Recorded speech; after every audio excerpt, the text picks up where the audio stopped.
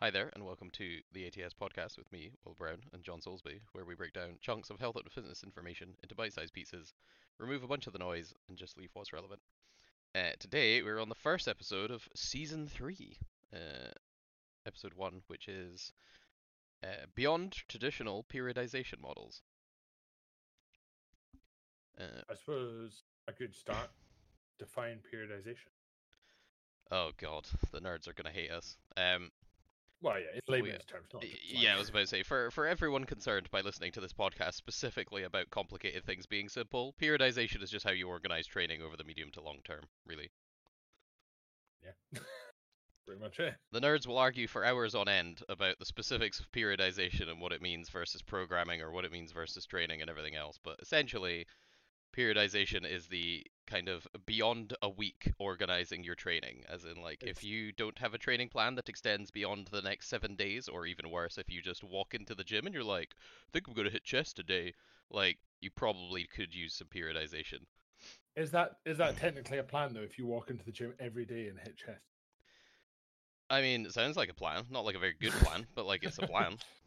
um, If your goal is to have a eventually like in the short term a very stimulated and fatigued chest, and then in the long term like a very overtrained chest, sure, sounds good. uh, but yeah, I do think it's essentially a word made up so that we sound better.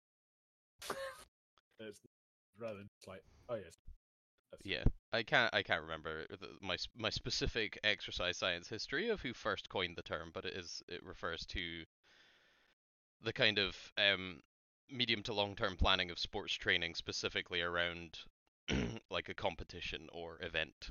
Like yeah, typically in periodization, and this is why hypertrophy is kind of isolated from the benefits of periodization, and actually doesn't really seem to show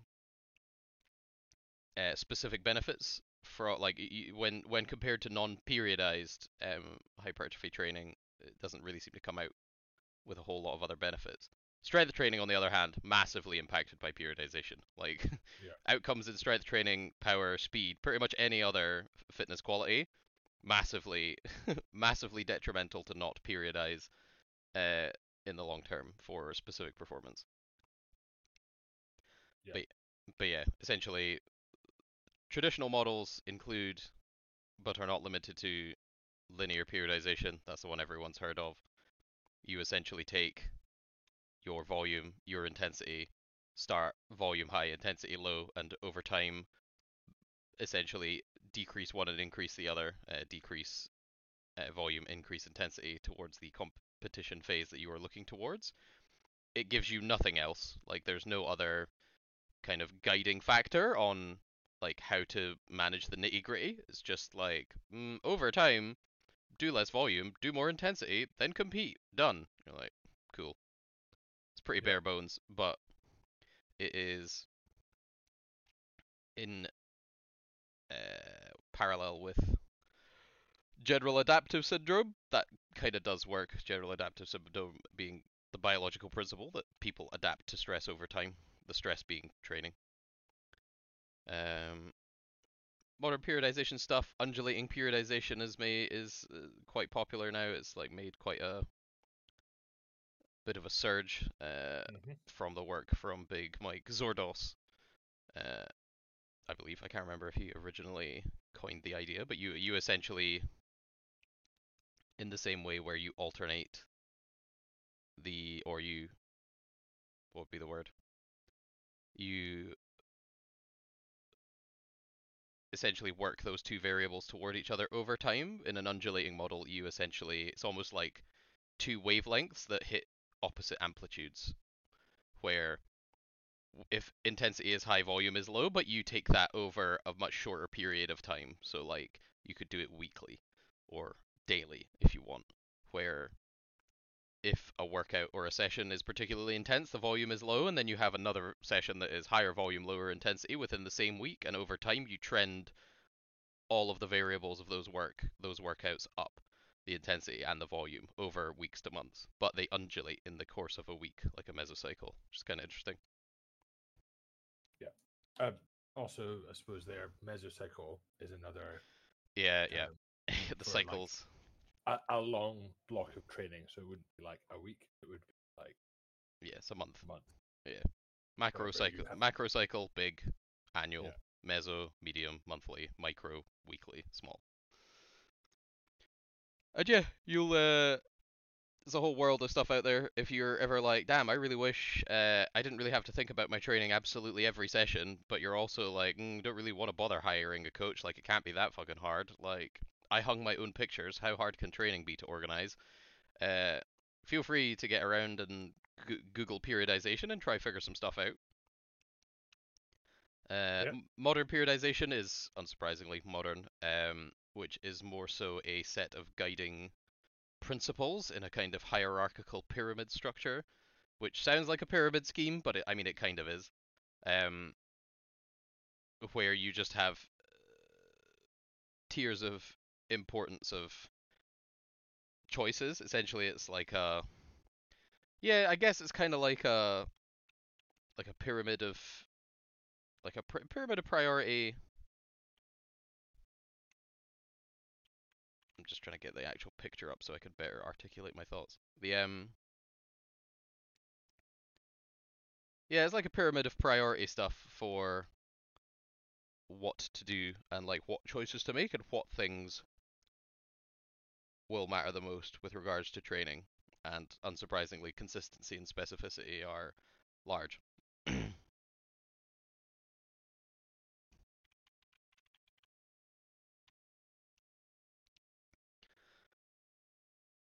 I'm just trying to find a picture of it so I can remember what they all are. I yeah. just can't rattle them off. But what is just why you're finding that? What I quite like about the modern ones is it tends to at least feel like you're allowed to press quite quickly, whereas traditional models are like, you do this, you continue doing this until something changes. Off we go. Yeah, By nature, linear periodization is very linear, and it's just like you stay on train tracks, you do not deviate. yeah, it might as well read boring. And as no surprise, again, I also cannot remember who came up with it, but I'm pretty sure Eastern Bloc in nature They always are. again isn't overly surprising for a linear periodization. You do this until either you break or you win. Yeah, Mr. Bones' Wild Ride. You either win or become a Yeah, skeleton. or both. Damn, the guys have really kind of Google proofed a lot of their images. Yeah, I suppose it kind of comes down to like the pyramid. I know you're trying to find this one, but Mm. almost like the hierarchy of, but Yeah, it's like a hierarchy of trading principles to follow. Specificity being the main one, like a kind of continuum that stretches across all. yeah, Um,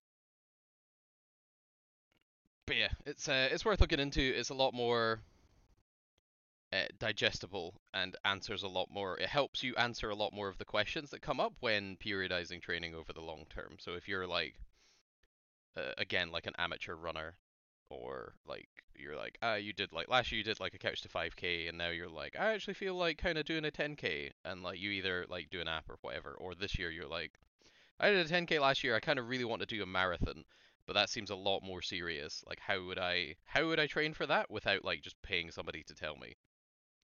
Obviously there are apps and stuff and loads of them will be based around the same kind of idea, but if you want to venture out and do it yourself you could, and it would be a case of like getting a wee spreadsheet, picking like the date, putting in like the date of the marathon, working out how many like weeks and months of training you have up until that point, and then organizing your training in a way that allows you to have the best possible performance on the day of the marathon in the specific capacity of running a marathon, which is where the specificity question usually comes into it, as in like really not going to be 1RM squat testing the week before the marathon, because unsurprisingly you're not 1RM squat testing. You're not going to a powerlifting competition or anything. You are going to a marathon. So in terms of the specificity box, you have already missed the boat if that's what your idea of optimum marathon training is.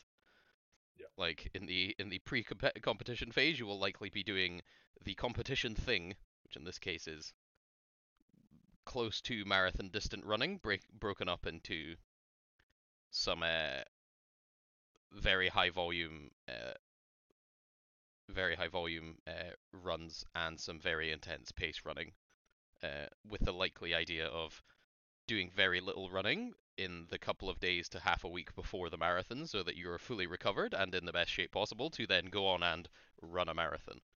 Yeah. I'm not very I'm not very keen on being able to like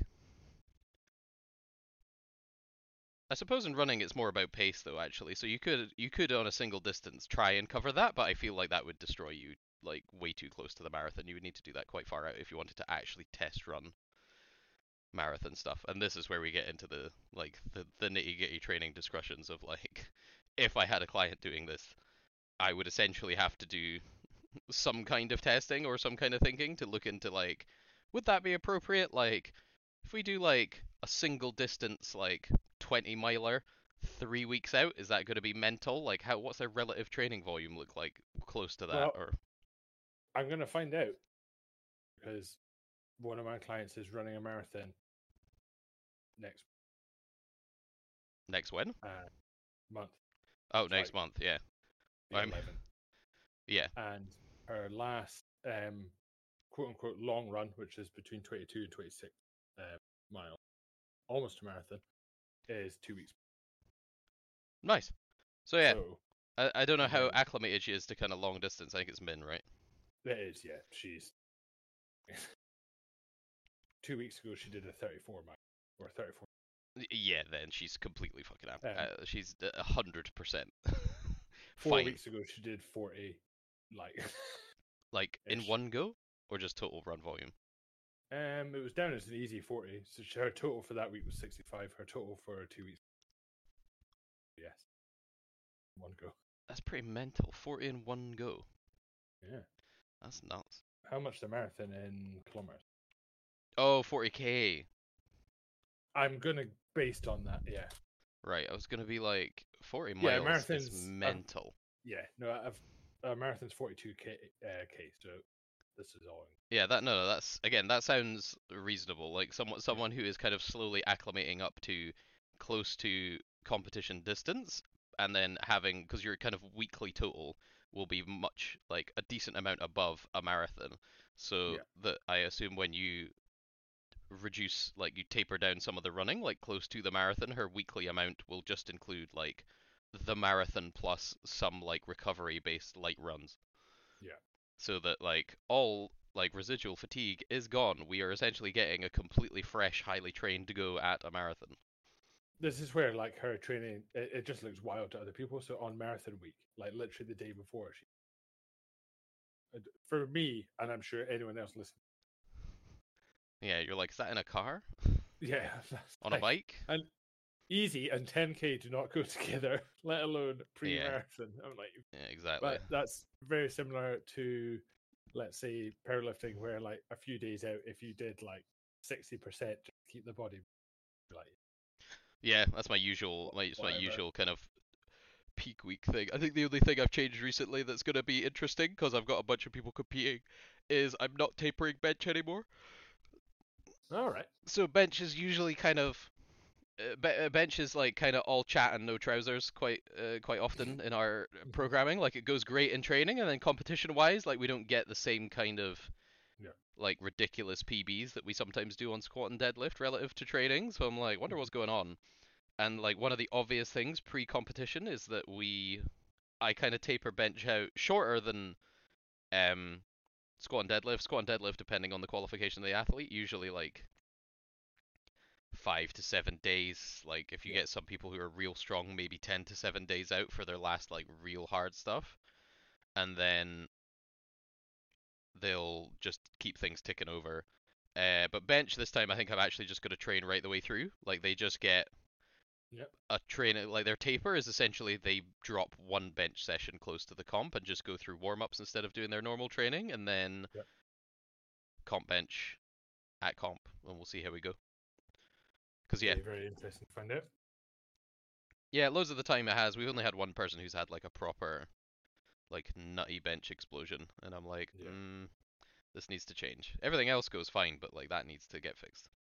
Yeah. Yeah. So apart from that small diversion at the end, periodization, organization of training over time, definitely required if you want to get better at something over time.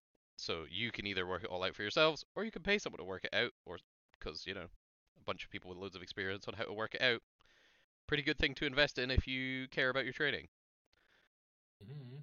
And we will see you all in the next episode.